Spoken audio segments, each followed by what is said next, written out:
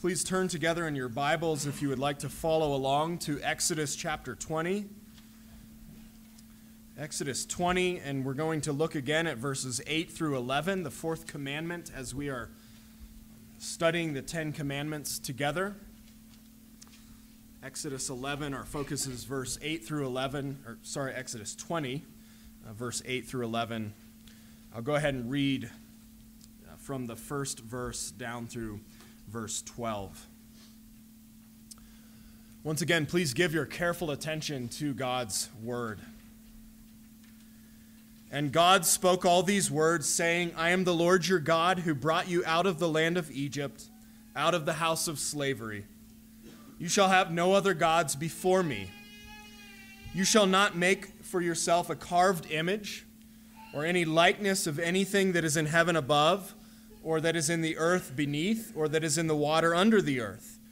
You shall not bow down to them or serve them, for I, the Lord your God, am a jealous God, visiting the iniquity of the fathers on the children to the third and the fourth generation of those who hate me, but showing steadfast love to thousands of those who love me and keep my commandments.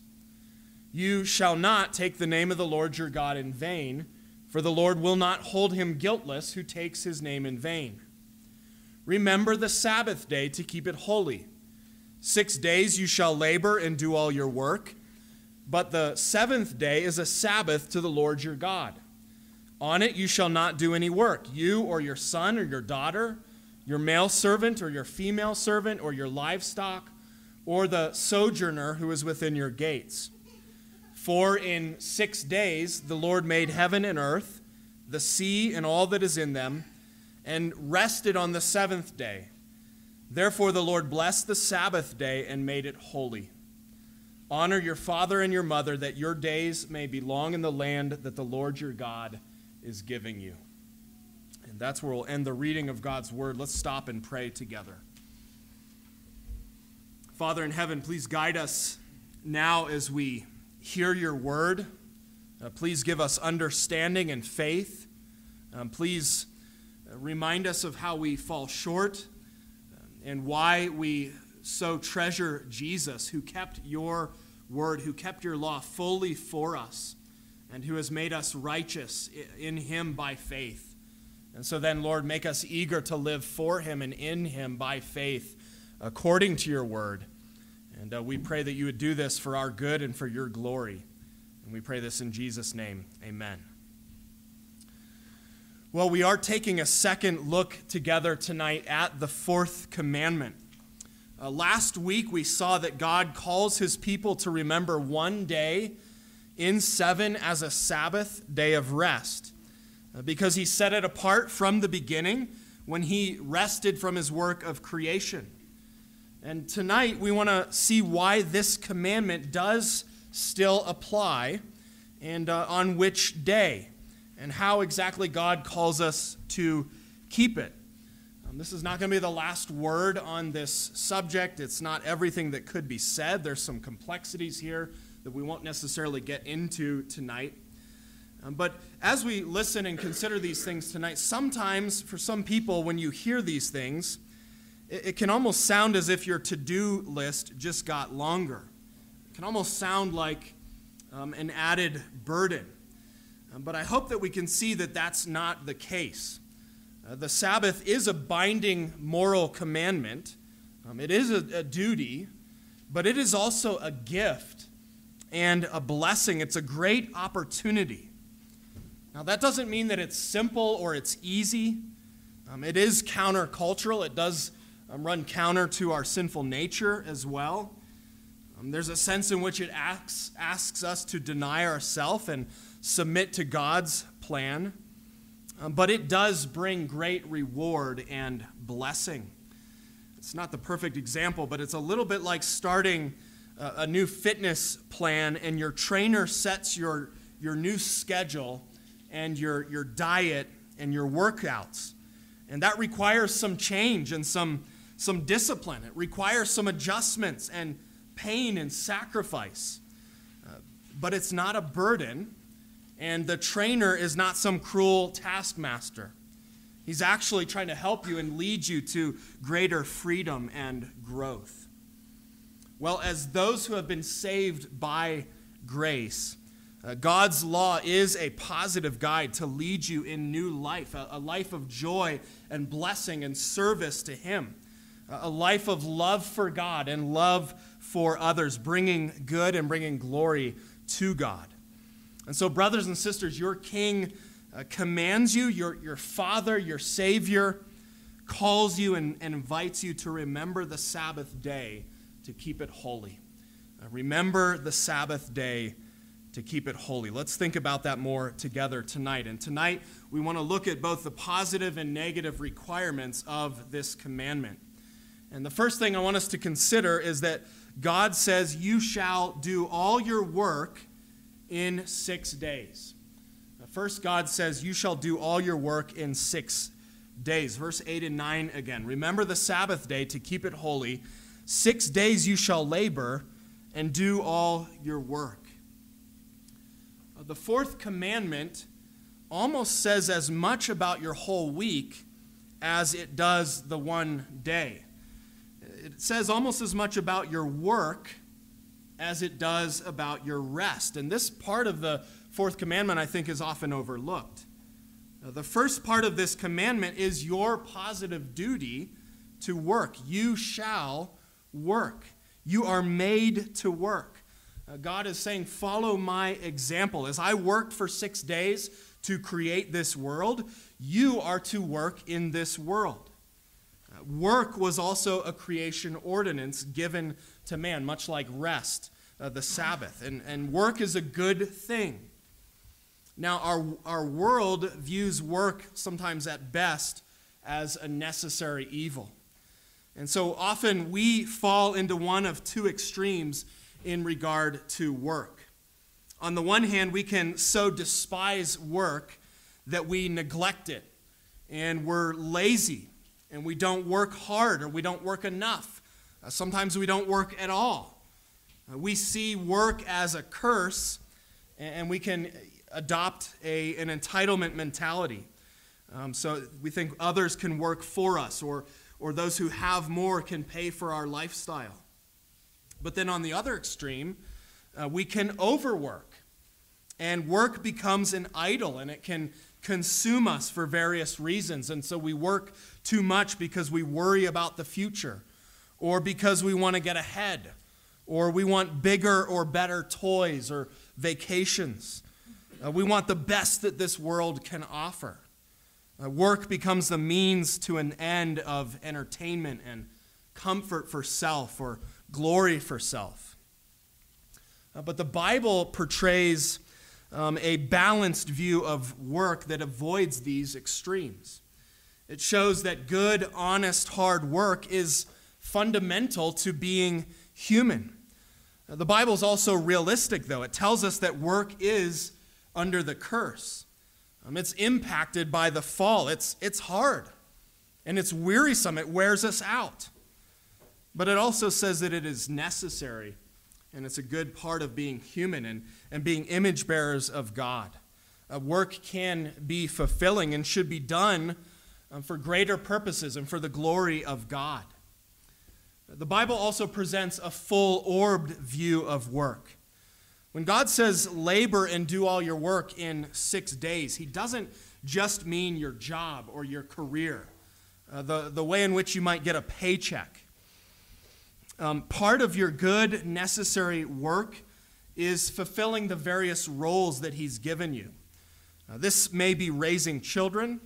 It might be caring for your spouse or other family or friends. It might be being a good student, being a good steward of your property, being a good citizen or neighbor in your community. A part of your work is caring for yourself, eating, exercising, pursuing hobbies that refresh you and enable you to fulfill your other tasks, serving those around you. We could go on and give examples of work that God calls us to in various roles. It's as if God says, I know you have a lot to do. Life takes a lot of work. It takes a lot of time. And so I'm giving you 6 days to do all of it. I'm giving you the vast majority of each week. God could have said, well, you get one and I want you to give me 6. But he didn't do that. God knows our needs. He knows our limits. He knows we can't work 24/7. And so he says, you work for 6, but then rest. Take 6 for your necessary work and give me 1. You see, the keeping the Sabbath, keeping the 1, starts really with keeping the 6. Working hard on the 6, living orderly, disciplined, hard-working lives in service to God and others. And this actually then helps you be able and be ready to enjoy the one day of rest and worship. A life is meant to have a pattern, a rhythm, an order to it. The pattern of work and rest. And we need both of these. And so I want to ask you tonight, how are you doing? How are you doing in the work that God has called you to, whatever season of life you may be in? Maybe you don't work for income anymore, or maybe you work at home, or maybe you're a child, and there's not a lot of work that you're asked to do right now. But how are you doing in what God has called you to? Are you working hard and getting good and necessary things done in the 6 days God has given you for that? Or are you working too much? Or perhaps are you being lazy and working too little, or leaving too much work for the Lord's day? God gives you 6 days each week to do the work that he's given you, to do it hard and to do it well and to his glory. And then you'll be ready to rest. You've been made to work, but you've been made for more than just work. You're also made for rest and for worship. And that leads us tonight to our second point, and that is, you shall remember to keep one day holy. You shall remember to keep one day holy. Look again with me at verse 8 and then 11. Remember the Sabbath day to keep it holy. And then verse 11, for in 6 days the Lord made heaven and earth, the sea and all that is in them, and rested on the 7th day. Therefore the Lord blessed the Sabbath day and made it holy. The Bible teaches that the 4th commandment does still apply, and that it applies on the first day of the week. Christians are still obligated to keep it as part of God's permanent moral law. Jesus affirmed and confirmed the whole moral law, but many times, if we were to look at the Gospels, he opposed the twisted and legalistic rules of man, especially the Pharisees. They had a lot of rules surrounding the 4th commandment. He cleared away all of that rubble and reaffirmed it, and he actually announced that he had assumed authority over it as the Lord of the Sabbath. Jesus on earth, he also showed that acts of necessity and mercy were lawful and proper uses of the Sabbath, but Jesus never revoked the Sabbath. Neither did the Apostle Paul or other New Testament passages. The Apostle Paul does not revoke the Sabbath in places like Galatians 4 or Colossians 2 or Romans 14. Paul is not saying in those passages, we don't have time to look at them tonight, but he's not saying that there's no longer a moral obligation to keep the 4th commandment, 1 day in 7. He's saying that there's no obligation to keep the Old Testament 7th day Sabbath or the ceremonial Sabbaths of the Old Testament liturgical calendar of feasts. The particular day of the week for the Sabbath was provisional, and it fit that period of redemptive history in the Old Testament before Christ. But the moral requirement of a day, 1 day in 7 for rest and worship, is permanent, and it's not revoked by Paul or other parts of the New Testament. This is why the writer of the Hebrews said in chapter 4, verse 9, that there remains literally a Sabbath keeping for God's people. And that's because it was part of the moral law and because there is still a final Sabbath rest to come. There's eternal life, the ultimate Sabbath to come. Now that Christ has come, the Sabbath is kept on the first day of the week. Just as the Old Testament Sabbath was based on God's example of rest on the seventh day, the New Testament Sabbath is patterned after Jesus' rest on the first day when he rose again and entered his rest after finishing his work of redemption. His resurrection on the first day of the week was the beginning of new creation. And thus, the church began to observe the first day as the Sabbath, commemorating Christ's resurrection when he secured final redemption and new creation for his people, acknowledging the fact that he is the one who gives true rest and ultimate rest, our salvation.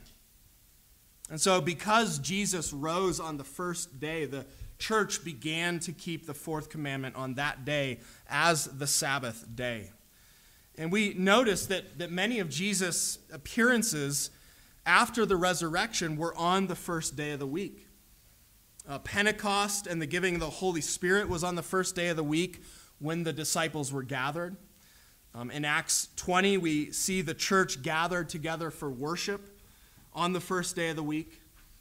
Paul told the Corinthians to collect offerings on the first day, presumably because that was their day of worship.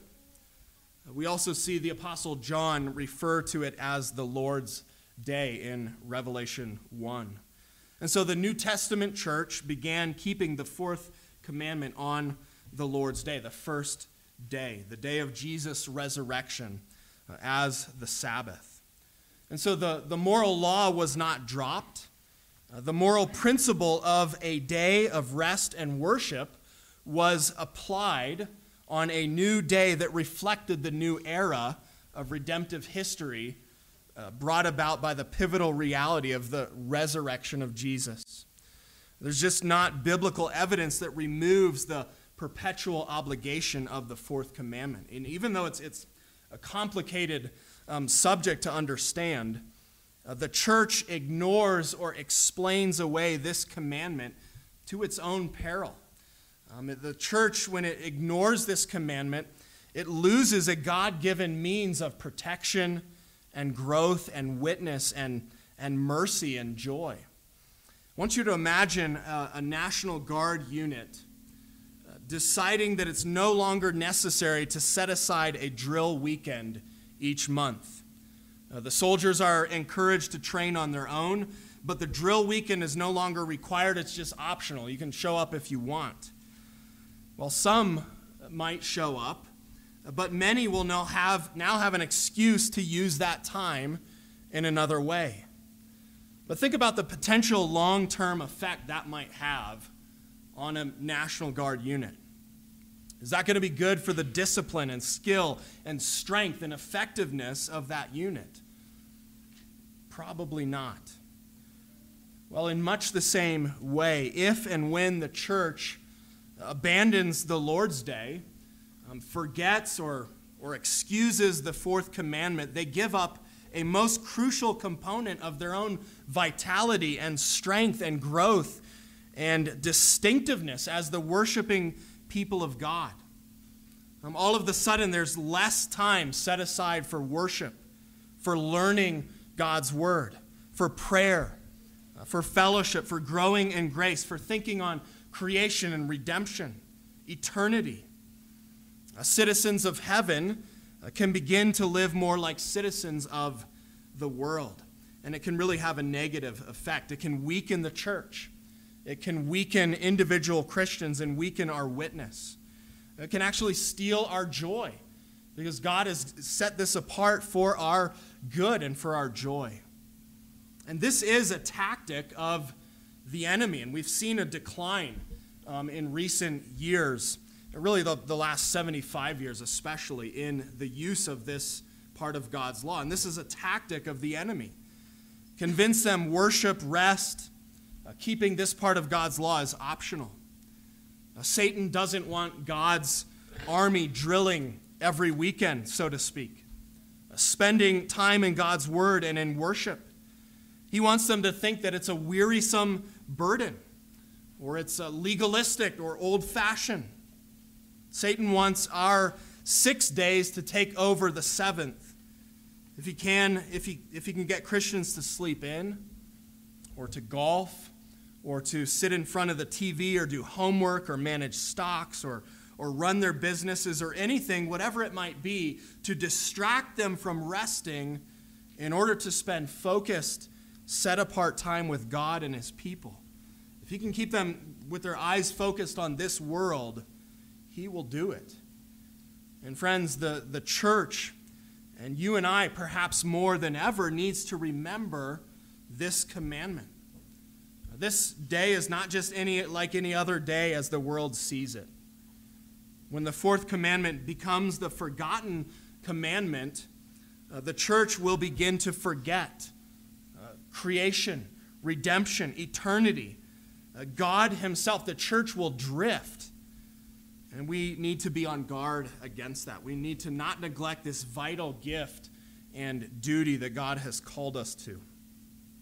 Well, third tonight, to keep the 4th commandment, God says, finally tonight, you shall not do any work. You shall not do any work. Look again with me at verse 9 and following. 6 days you shall labor and do all your work, but the 7th day is a Sabbath to the Lord your God. On it you shall not do any work. You or your son or your daughter, your male servant or your female servant, or your livestock, or the sojourner who is within your gates. You shall not do any work. You have 6 other days to do all your work. God wants you to actually rest, to put aside other good and necessary tasks and pursuits, to lay aside all the things you'd normally give time and attention and energy to, and give him your undivided attention. If you can get your work done in the other 6 days and clear your schedule and set aside this day, if you can't get your work done in the other 6 days and set aside time, you probably need to think about adjusting your schedule and your workload. Now, a lot of people will hear that and say, well, I can do that. Great. A day off for some me time, some lounging. That's not really the point, though. The rest that God is calling us to is a time to cease from the cares and everyday practices of life to cultivate our inner life. And we're going to see next time, we're going to look at the Sabbath day one more time together, Lord willing. We're going to see the purpose of the rest is to rest in God and to rejoice in God, to delight in and worship him. Yes, there's physical rest that we enjoy on this day and that we should enjoy, but it's not merely a passive doing nothing. You can't rest if you are working, if you're thinking about work or preparing for work, or just doing me time or family time, whatever that might be. Now notice, not only are you to rest from your work, as it says here, you're to see to it that others can do so as well. Children, employees, strangers, livestock. It should be a day off for everyone, a day of rest. One writer said, here is the world's first workers' bill of rights. God says, don't make others work for you. Let them have a day of rest and worship, even if they don't know the Lord. Even if they're a sojourner, let them rest. Be a witness to them. Be a blessing to them. This applies to strangers and even livestock. It's to be a society-wide, top-to-bottom moral principle. Now, some will hear this and think, well, that's going to kill the economy. That's going to kill business. That's going to hurt my bottom dollar. These more important things. But if you study businesses that allow time for rest, they're actually often more efficient and productive, and you can see examples of that. Now, there are certainly works of necessity that still need to be done on this day. Jesus showed us in his ministry works of mercy and care. These are good and valid uses of the day. We should take the opportunity to visit the sick and the needy, to shovel the sidewalk perhaps for an elderly neighbor.